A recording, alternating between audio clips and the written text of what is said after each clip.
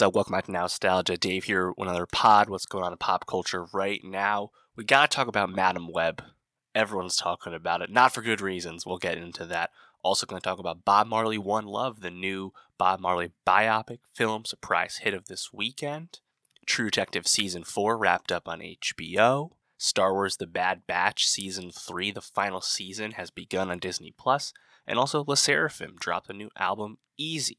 So make sure you subscribe, youtube.com/nostalgiapod, linktree.com/nostalgiapod. See links below. See the best of 2024 Spotify playlist for my favorite songs of the year, updated every week. Let me know it's good, and let's get into it. What's up? Welcome back to Nostalgia. Dave here with a review of SSERAFIM's third EP/third mini album, Easy. SSERAFIM back since their debut album, Unforgiven, last year, and most recently their first English single, Perfect Night, which became a pretty big hit for them.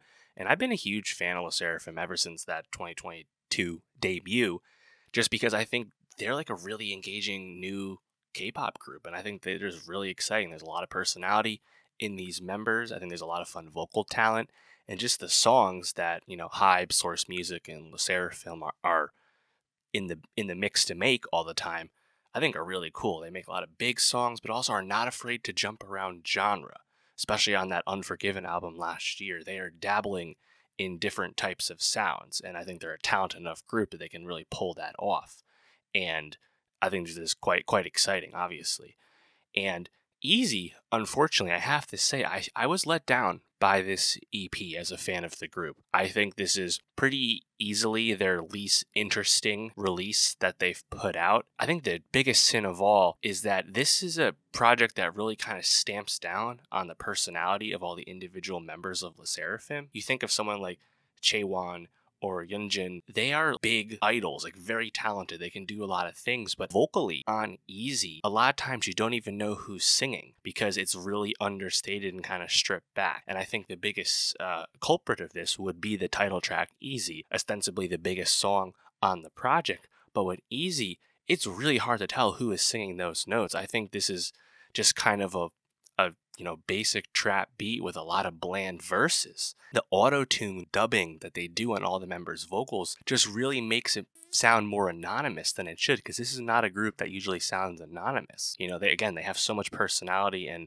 presence on the mic usually. I was really surprised. I think the Damn I Really Make It Look Easy hook from Chaewon, it's easily like the best like vocal moment on the song. It's like one of the best lines. That's cool. But like everything else about the song, it's just too understated, man. It just doesn't pop like some of their other bigger songs do.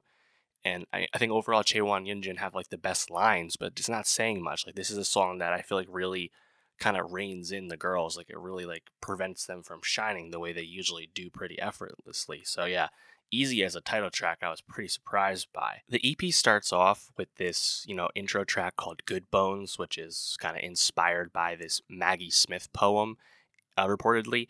And it definitely gives you the vibe of a poem. It's all the members kind of going through these kind of like affirmations, in various languages, Korean, English, Japanese. And they kind of all flock to the same refrain. Easy, crazy, hot, I can make it, and they kind of like screech it out, and it it's telling you or suggesting that there's going to be like a bit of like passion and like maybe like emo nature to it in some way, because there's guitar and drums all throughout Good Bones, but it really just kind of fades away once you get into the actual like songs you're going to revisit on the release. SSERAFIM, they're a group that often have really impressive B-sides, songs that people really like. Think of songs like Sour Grapes or Blue Flame or Impurities or No Celestial. Like they don't, get lazy with the B-sides. And I think actually the B-sides, once again, probably shine the most on this Easy album here. The song Swan Song, the drums immediately are just more a beat than the Easy title track, and the singing just stands out more, I think partially because those vocal effects just aren't present. The song Smart, I also thought was vocally pretty fun. You hear some horns for the first time on the release, kind of reminiscent of how No Celestial had some horns. Also the production, again, kind of dabbling in some other genres. I think this one kind of taking a bit of like an Afrobeat inspiration, which again, is a nice callback to what they did on Unforgiven with the song Fire in the Belly, which definitely had kind of like a Latin pop flair to it. The last song, We Got So Much, also stands out just for being a bit more upbeat. So I think like these B-sides will probably grab people that are fans of the group, and especially when you compare them to other B-sides of their past. But I think like the big flashy song, the title track Easy, is kind of easily, unfortunately, their weakest title track to date. And, that's a high bar to clear. They got some big bangers, right, with Fearless and Anti-Fragile and Unforgiven and Perfect Night. Like, these are some, big songs, big singles, big flashy songs. So it's clearly not what they were going for. It's a change. But to me, this change, I think, just doesn't quite grab you the same way. And I think because of some of those production choices with those vocal effects, I just don't think it stands out enough for something that's supposed to be a little bit subtler. So yeah, this is a letdown for me, I have to say. I'm sure they're going to release something again towards the end of the year. That's kind of the MO with Hybe these days. Lots of EP drops, lots of single drops. So, I mean, Perfect Night was a sponsored song with Overwatch and Blizzard, and that ends up becoming a huge hit for them and a really big entry point as their first English song. So they can clearly achieve great heights with seemingly simple, artistic releases, such as just one-off song that's sponsored with Perfect Night. So I think they'll bounce back from Easy, no problem. I'm not worried about it or anything like that. But just a bit let down that this is kind of their new release going into an upcoming world tour this year. It just feels a bit more muted than it should be. But of course, they have a pretty fun catalog already as a group that's less than 2 years old. So I think they'll be just fine on tour. But yeah, let me know. What did you think about Easy? Are you a bit let down by its kind of understated nature? Did you find more things to like? For more K-pop reviews, more music reviews, subscribe, and I'll see you next time. What's up? Welcome to Nostalgia. Dave here with a review of Star Wars The Bad Batch Season 3. The final season of The Bad Batch is upon us. 3-episode premiere out now on Disney+. The series will be wrapping up a 15-episode final season, giving us a finale on May 1st. So a long runway ahead of us as we spend one last go around with The Batch. And I have to say, between this 3-episode premiere, what we've seen in the trailer, as well as what other critics have seen through seeing the first half of the season, it sounds like The Bad Batch is going to do what we wanted and tell a more serialized story as this journey we've been on with The Bad Batch wraps up. And I think that's very exciting because ultimately The Bad Batch is a show that, despite being enjoyable as a pseudo continuation of Star Wars The Clone Wars and just kind of giving us lore elements for the hardcore fans, as they come, despite all of that, The Bad Batch hasn't really gone through a lot of character growth, and ultimately from a plot perspective has largely been unsurprisingly constrained in this Rise of the Empire timeline that of course we all know so well as Star Wars fans. So the show always felt like it was smaller stakes and really just kind of there as a good hang for those of us that are really into the whole thing, as Clone Wars fans, Bad Batch fans, etc. And it sounds like we're going to get more serialized. We're going to have a lot more progression with our core Batch characters. Seems like Omega and Crosshair are going to be a pair with this season, and I'm excited about that because I think where Crosshair has gone, arguably the biggest character arc on the show, and of course the Omega character has been so central. I'm looking forward to some payoff there. And of course the trailer has teased a very tantalizing thing, of course the reintroduction of Asajj Ventress, who we assumed had died in the Dark Disciple novel, which was a, repurposing of a Clone Wars script that didn't get produced when Clone Wars was originally canceled. Ventress coming back, very tantalizing, especially something so monumental to happen on The Bad Batch. Very cool. Of course, in this premiere, we got to see Palpatine. Always fun to spend time with him. Confirm that, Hemlock's plan, Project Necromancer, seemingly going to do a lot of fun lore elements for us, tying together the Emperor's pursuit of cloning, seemingly, kind of obvious nod to stuff we've seen explored in The Mandalorian, as well as, of course, the sequel trilogy, The Rise of Skywalker, etc. So Definitely cleaning some stuff up there, contextualizing some things, always a good time with that. Really, I'm hoping the character payoff is satisfying. Of course, the loss of Tech in the season 2 finale, you hope continues to weigh on those characters. So I'm feeling pretty good about where this show is going to go, and it sounds like they're going to go big, but also stay largely focused, and even if there's going to be one-off episodes or one-off arcs, it seems like we're all kind of barreling down this path towards, Tantus and Hemlock's schemes and whatnot. So I'm pretty into where we're at, and I feel like it's all kind of coming to a satisfying place. I'm hoping we see more of Commander Cody this season. Of course, his defection status was suggested, shown in a sense in season 2, and in general, kind of the fate of the clones as the Empire moved away from the clones. Some of the best material in season 2. I really hope some of that stuff can remain in season 3, and it's not just hardcore plot. We'll see about that.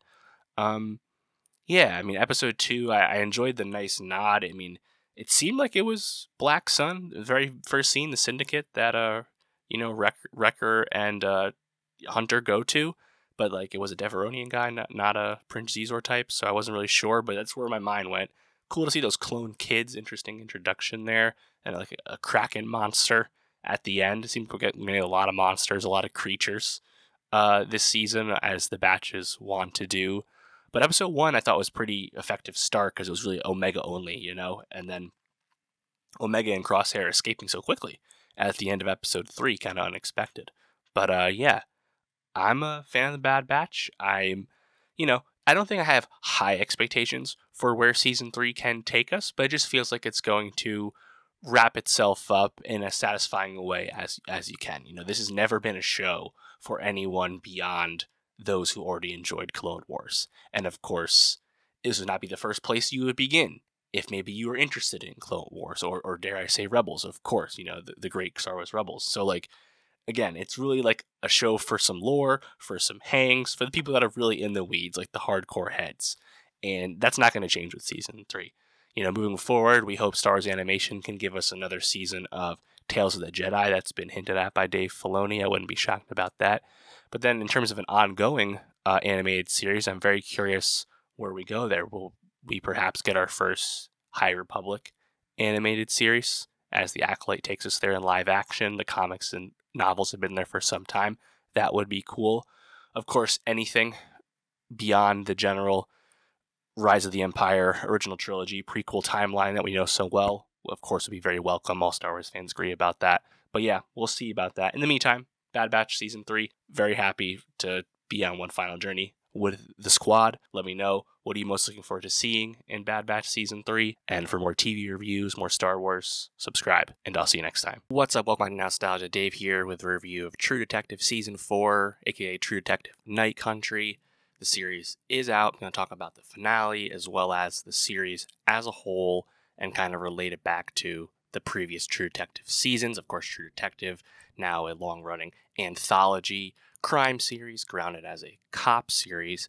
And True Detective season 4 kind of immediately stood out for the first time, grounding the True Detective storytelling in the eyes of women, in this case, 2 police officers, again, played by Jodie Foster as Chief Danvers and Callie Reese as Trooper Navarro. And yeah, I think this is a pretty engaging season of True Detective. There's been a lot of talk online, I think some of it kind of frustratingly, about comparing True Detective to past seasons and some frustrations people have felt about how it's differed from the past, which I don't really understand given that the show is an anthology. I mean, even Nick Pizzolatto himself, the creator of the series, who was not involved with season 4, he took some kind of shots at Issa Lopez, the creator of Night Country, which I thought was a bit off base. That being said, the Night Country story and then the True Detective bones, the True Detective IP, I don't want to say they're in conflict throughout season 4, but they can definitely kind of brush up against each other. Night Country was conceived on its own, and then HBO kind of pitched it, helped mold it into a True Detective story, using that IP to help get the show off the ground. It does make some sense.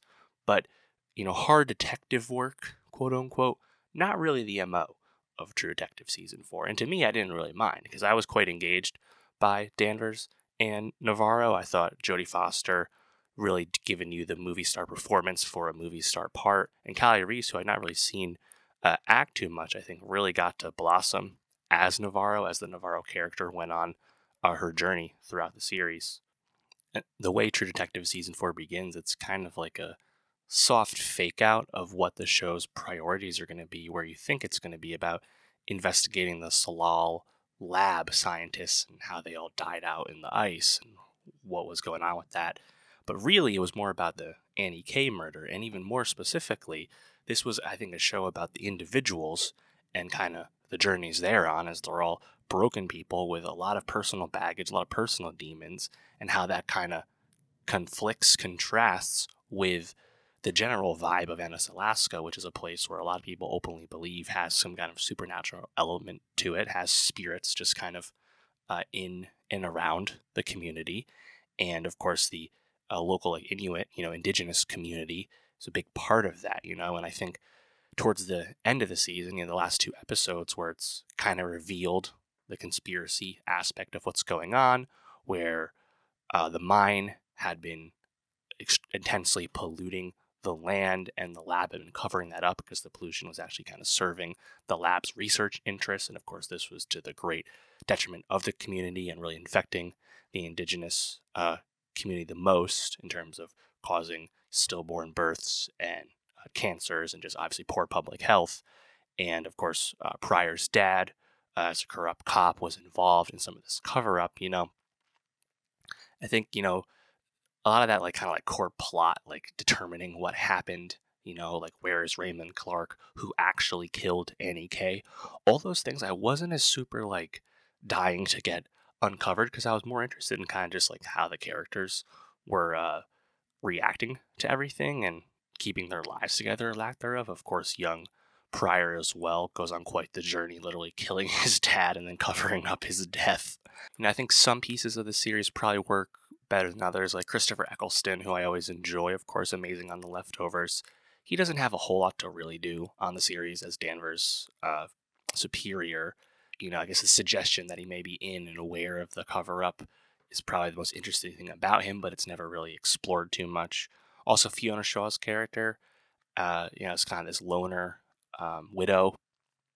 I feel like there was more on the bone there, kind of a waste of Fiona Shaw. She's not really in the series all too much. Early on, I was kind of a bit frustrated with a lot of the time spent with Navarro's sister.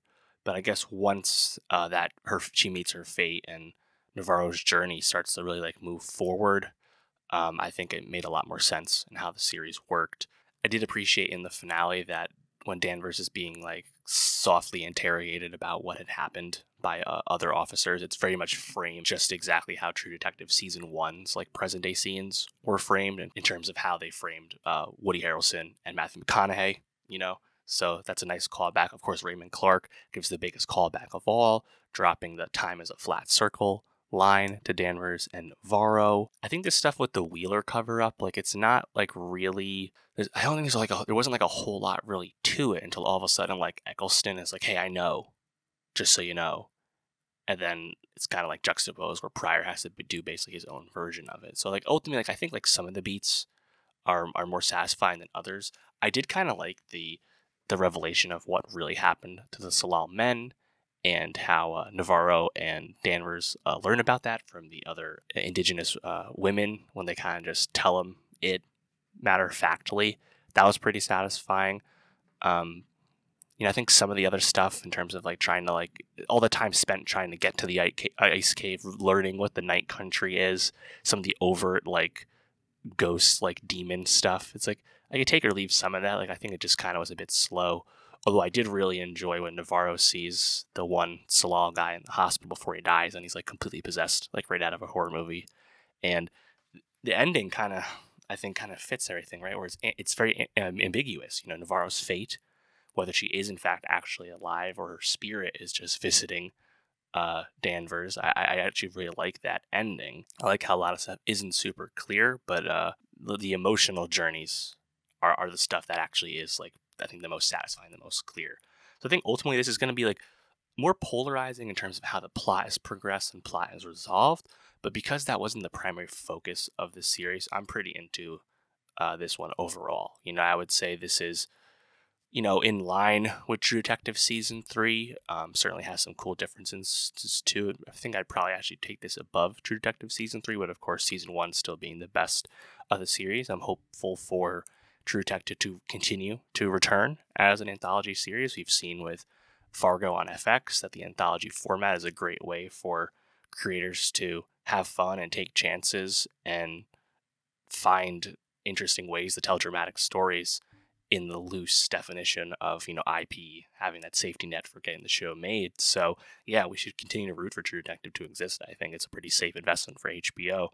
And season 4 actually is the highest rated version of the series, season of the series, just edging past season 1 in terms of viewership, which is very impressive. So, yeah, True Detective season 4, True Detective Night Country, I think it was a really fun spin. I was really happy that it wasn't just kind of playing the old hits again or trying to be a facsimile of a past season. It's truly getting into the anthology format. And to compare it to Fargo, this was still, I think this still had enough DNA of True Detective to feel fun, whereas Fargo season 4, for example, famously took a lot of diversions and ultimately didn't pay off to the right degree. So, yeah, True Detective Season 4, let me know what you thought of it, and for more TV reviews, subscribe, and I'll see you next time. What's up? Welcome back to Nostalgia. Dave here with a review of Bob Marley One Love, the latest musical biopic film starring Kingsley Ben-Adir as Bob Marley and Lashana Lynch as Rita Marley. This film is directed by Ronaldo Marcus Green, his follow-up to King Richard from a few years back. And of course, this continues a consistent trend in the film-going world, which of course is the musical biopic film, a familiar format for movies, and also a pretty generally fruitful and popular one, as evidenced by many hit musical biopics of recent years, such as Bohemian Rhapsody and Rocket Man and Elvis. And Bob Marley One Love really exceeded those box office expectations this past weekend. So kind of continuing that trend.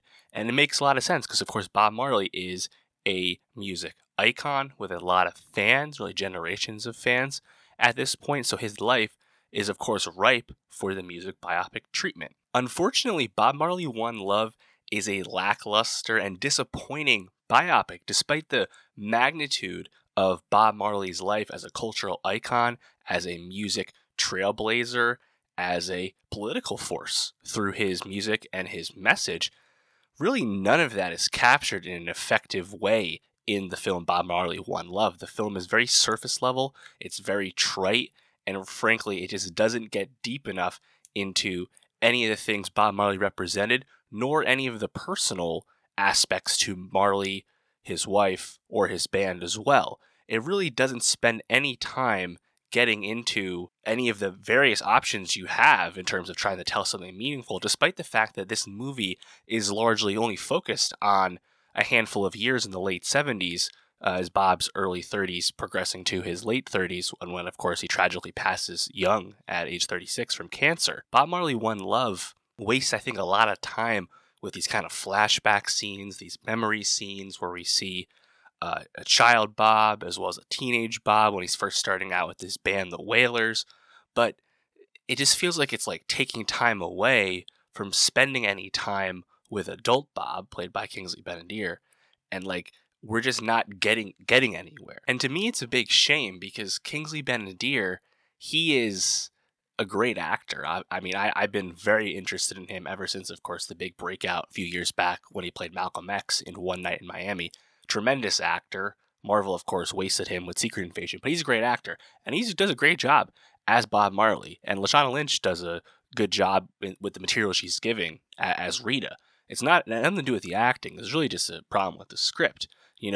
Kingsley Ben-Adir really imbuing, I think, the mannerisms and the energy and the performance tics that Bob had on stage, but also I think really genuinely commanding the screen with the way Bob spoke, really giving you that Jamaican patois. It doesn't feel like a ripoff or a joke in any way. I think it comes across quite genuine and comes across quite well. And he's really rocking the dreads, I believe, via wig. And I think he's really kind of great as Bob. The problem is, like, they just don't get into much, like the message of Bob and how that perhaps could relate to Rastafari culture, Jamaican politics, the wisdom of Marcus Garvey, the Haile Selassie. All these things are briefly referenced but never touched on in Bob Marley One Love. And to me, that's just disappointing, because this was a story that had a lot of room to go in a lot of different directions, and they decided to go right down the middle. They even nod at like infidelity, but they don't go anywhere with that. you know, they just don't spend any time with it. Thankfully, there is many Bob Marley songs in this, because the Bob Marley estate was involved with the creation of this biopic. You have to imagine creatively they might have directed some things away from where the writers maybe want to go to get more invested in things. Nonetheless, you have all the songs, but they're kind of used as like crutches, where they'll be talking about like the sentiment of a song, like characters will be speaking about it. Next thing you know, we'll be hearing those lyrics like in the very next sentence as a performance comes up. So it's fun to be with the songs. I think it's fun to be with performers, but I was definitely let down because I just think there was so much more meat on this bone, and maybe even if we had just not spent so much time with these kind of shallow flashback scenes and just spent more time in the present, which of course, again, like the late 70s during the later years of Bob Marley's life, would have been interesting, because like he's just kind of an icon. He's just kind of a like massive superstar musically, and the Jamaican people just kind of love him. But like we don't really know why, because it's never like shown to us. It's only told to us as the movie progresses. So I was entertained by the things that are good about this movie, but really just kind of let down by the general structure and script issues that Bob Marley One Love has. So yeah, I mean, I'm happy the movie did good. I'm not like tired of musical biopic films. I enjoy them, and I think I'm not even like a huge reggae fan per se. Like I don't even know too many of Bob Marley songs beyond the big hits. I was still very interested in this story. We'll of course be getting a lot of musical biopic talk coming soon. Of course, the Amy Winehouse movie comes out in May, and then Antoine Fuqua's Michael Jackson biopic comes out next year, which I think a lot of people have reservations about. So more to come. But yeah, Bob Marley One Love, disappointing, honestly. Disappointing for just not being as great as it could have been.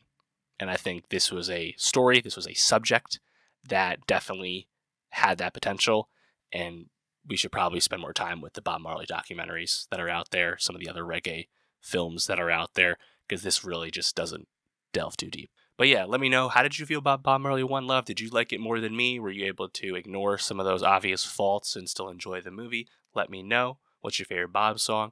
And for more movie reviews, subscribe. And I'll see you next time. What's up, welcome to Nostalgia. Dave here with a review of Madam Web, the latest Sony superhero film from S.J. Clarkson. Of course, Sony making their Spider-Man adjacent superhero movies due to their hold on the Spider-Man film rights. Madam Web following in the footsteps of the two Venom films, as well as Morbius.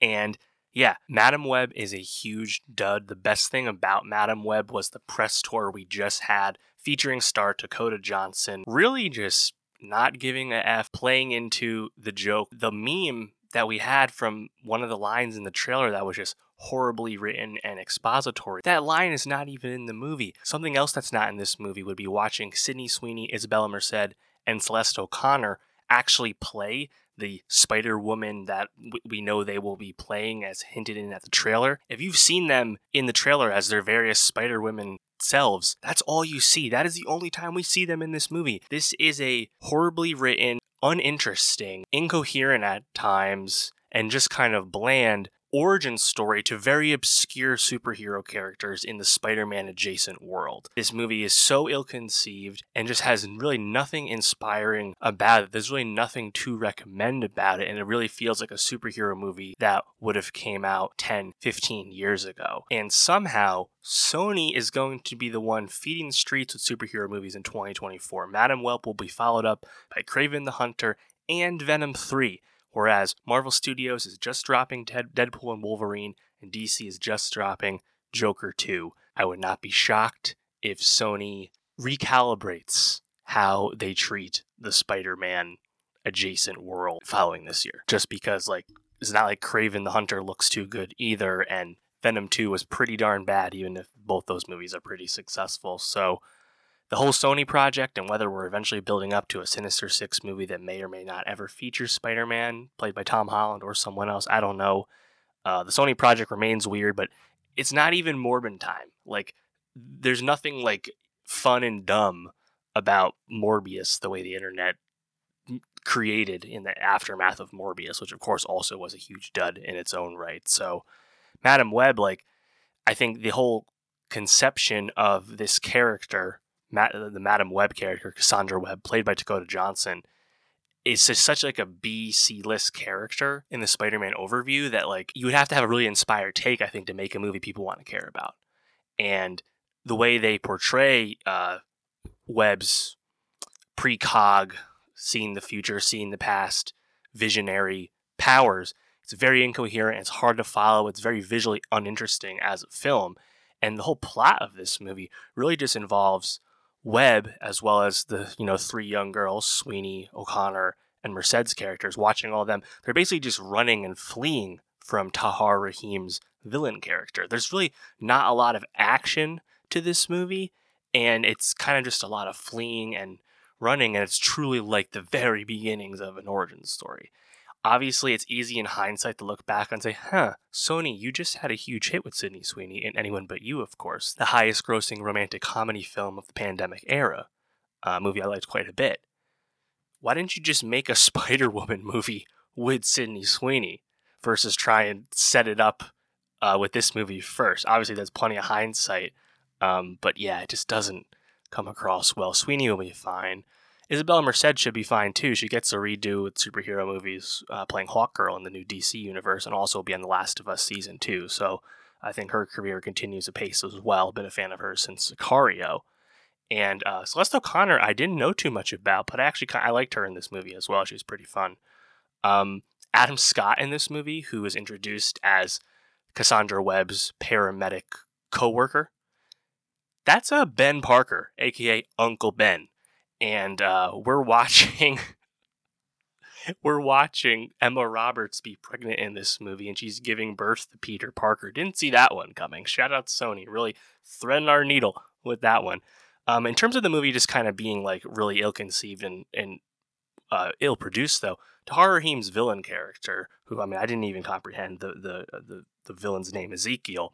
Ezekiel's whole performance by Rahim is clearly like all ADR. Like, they redid all the dialogue. It sounds really kind of artificial and distorted, and I think they just kind of re-recorded all new lines after they filmed this, and it comes across horribly. Like, he makes no impression at all. He's the most one-note, one-dimensional villain you could ever get in a franchise movie like this. And I like Tahar Rahim. He's a great actor. He was good in Napoleon. He was good in The Mauritanian. Like, he's good, but like, he has nothing with the script gives him any opportunity to save himself. Like, he just doesn't acquit himself well at all. Dakota Johnson, also someone I like when the role is right. The Lost Daughter, Cha-Cha Real Smooth. She's a good actor. She has good comedic timing. I think the stuff in the baby shower in Madam Web is actually pretty funny on Johnson's part. But she's really just kind of sleepwalking through this movie. A lot of wooden line readings. Again, the action is so uninteresting. There's really just nothing to rally around with Madam Web. Again, it really feels like a relic of the pre-MCU modern-day superhero storytelling mode, and this is a troubling trend that we continue to get with the Sony films following Venom 2, following Morbius, and who knows, maybe Kraven as well. So, yeah, this movie's just a big dud. Honestly, tough L for S.J. Clarkson, who at one point was attached to make Star Trek 4. This is her first big movie role after being an accomplished TV creator for some time. And yeah, this does not reflect fondly on her. Also, this movie's not even going to do well at the box office, unsurprisingly. C+ cinema score, which is the biggest failing grade you can get from a franchise movie with that metric.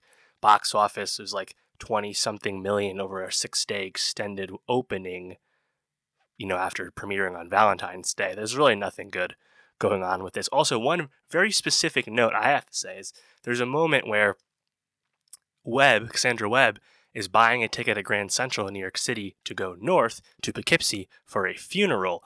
And the train she rides on, which is the train you see in the trailer, that train is supposed to be an MTA line, the Hudson line, going north, a train line I've ridden countless times in my life. And the train is just not accurate. Like the interior with those seats and everything, that is just not accurate to what those trains are. And that immediately stood out to me as someone who has ridden on that train before. Obviously, that's not a real criticism of the film, of course. There's plenty of real ones to make, but it just stood out to me.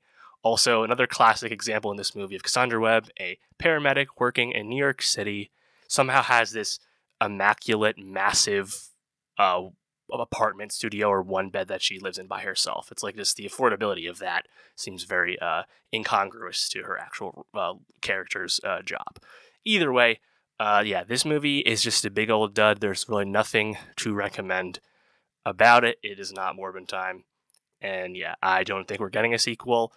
I don't think we're going to see Madam Web as a character again. Maybe the Sydney Sweeney Spider-Woman comes back around. We'll see. But let me know. What did you think of Madam Web? Did you have anything you liked about it? Because I didn't really have much to latch on to. And for more movie reviews, subscribe. And I'll see you next time.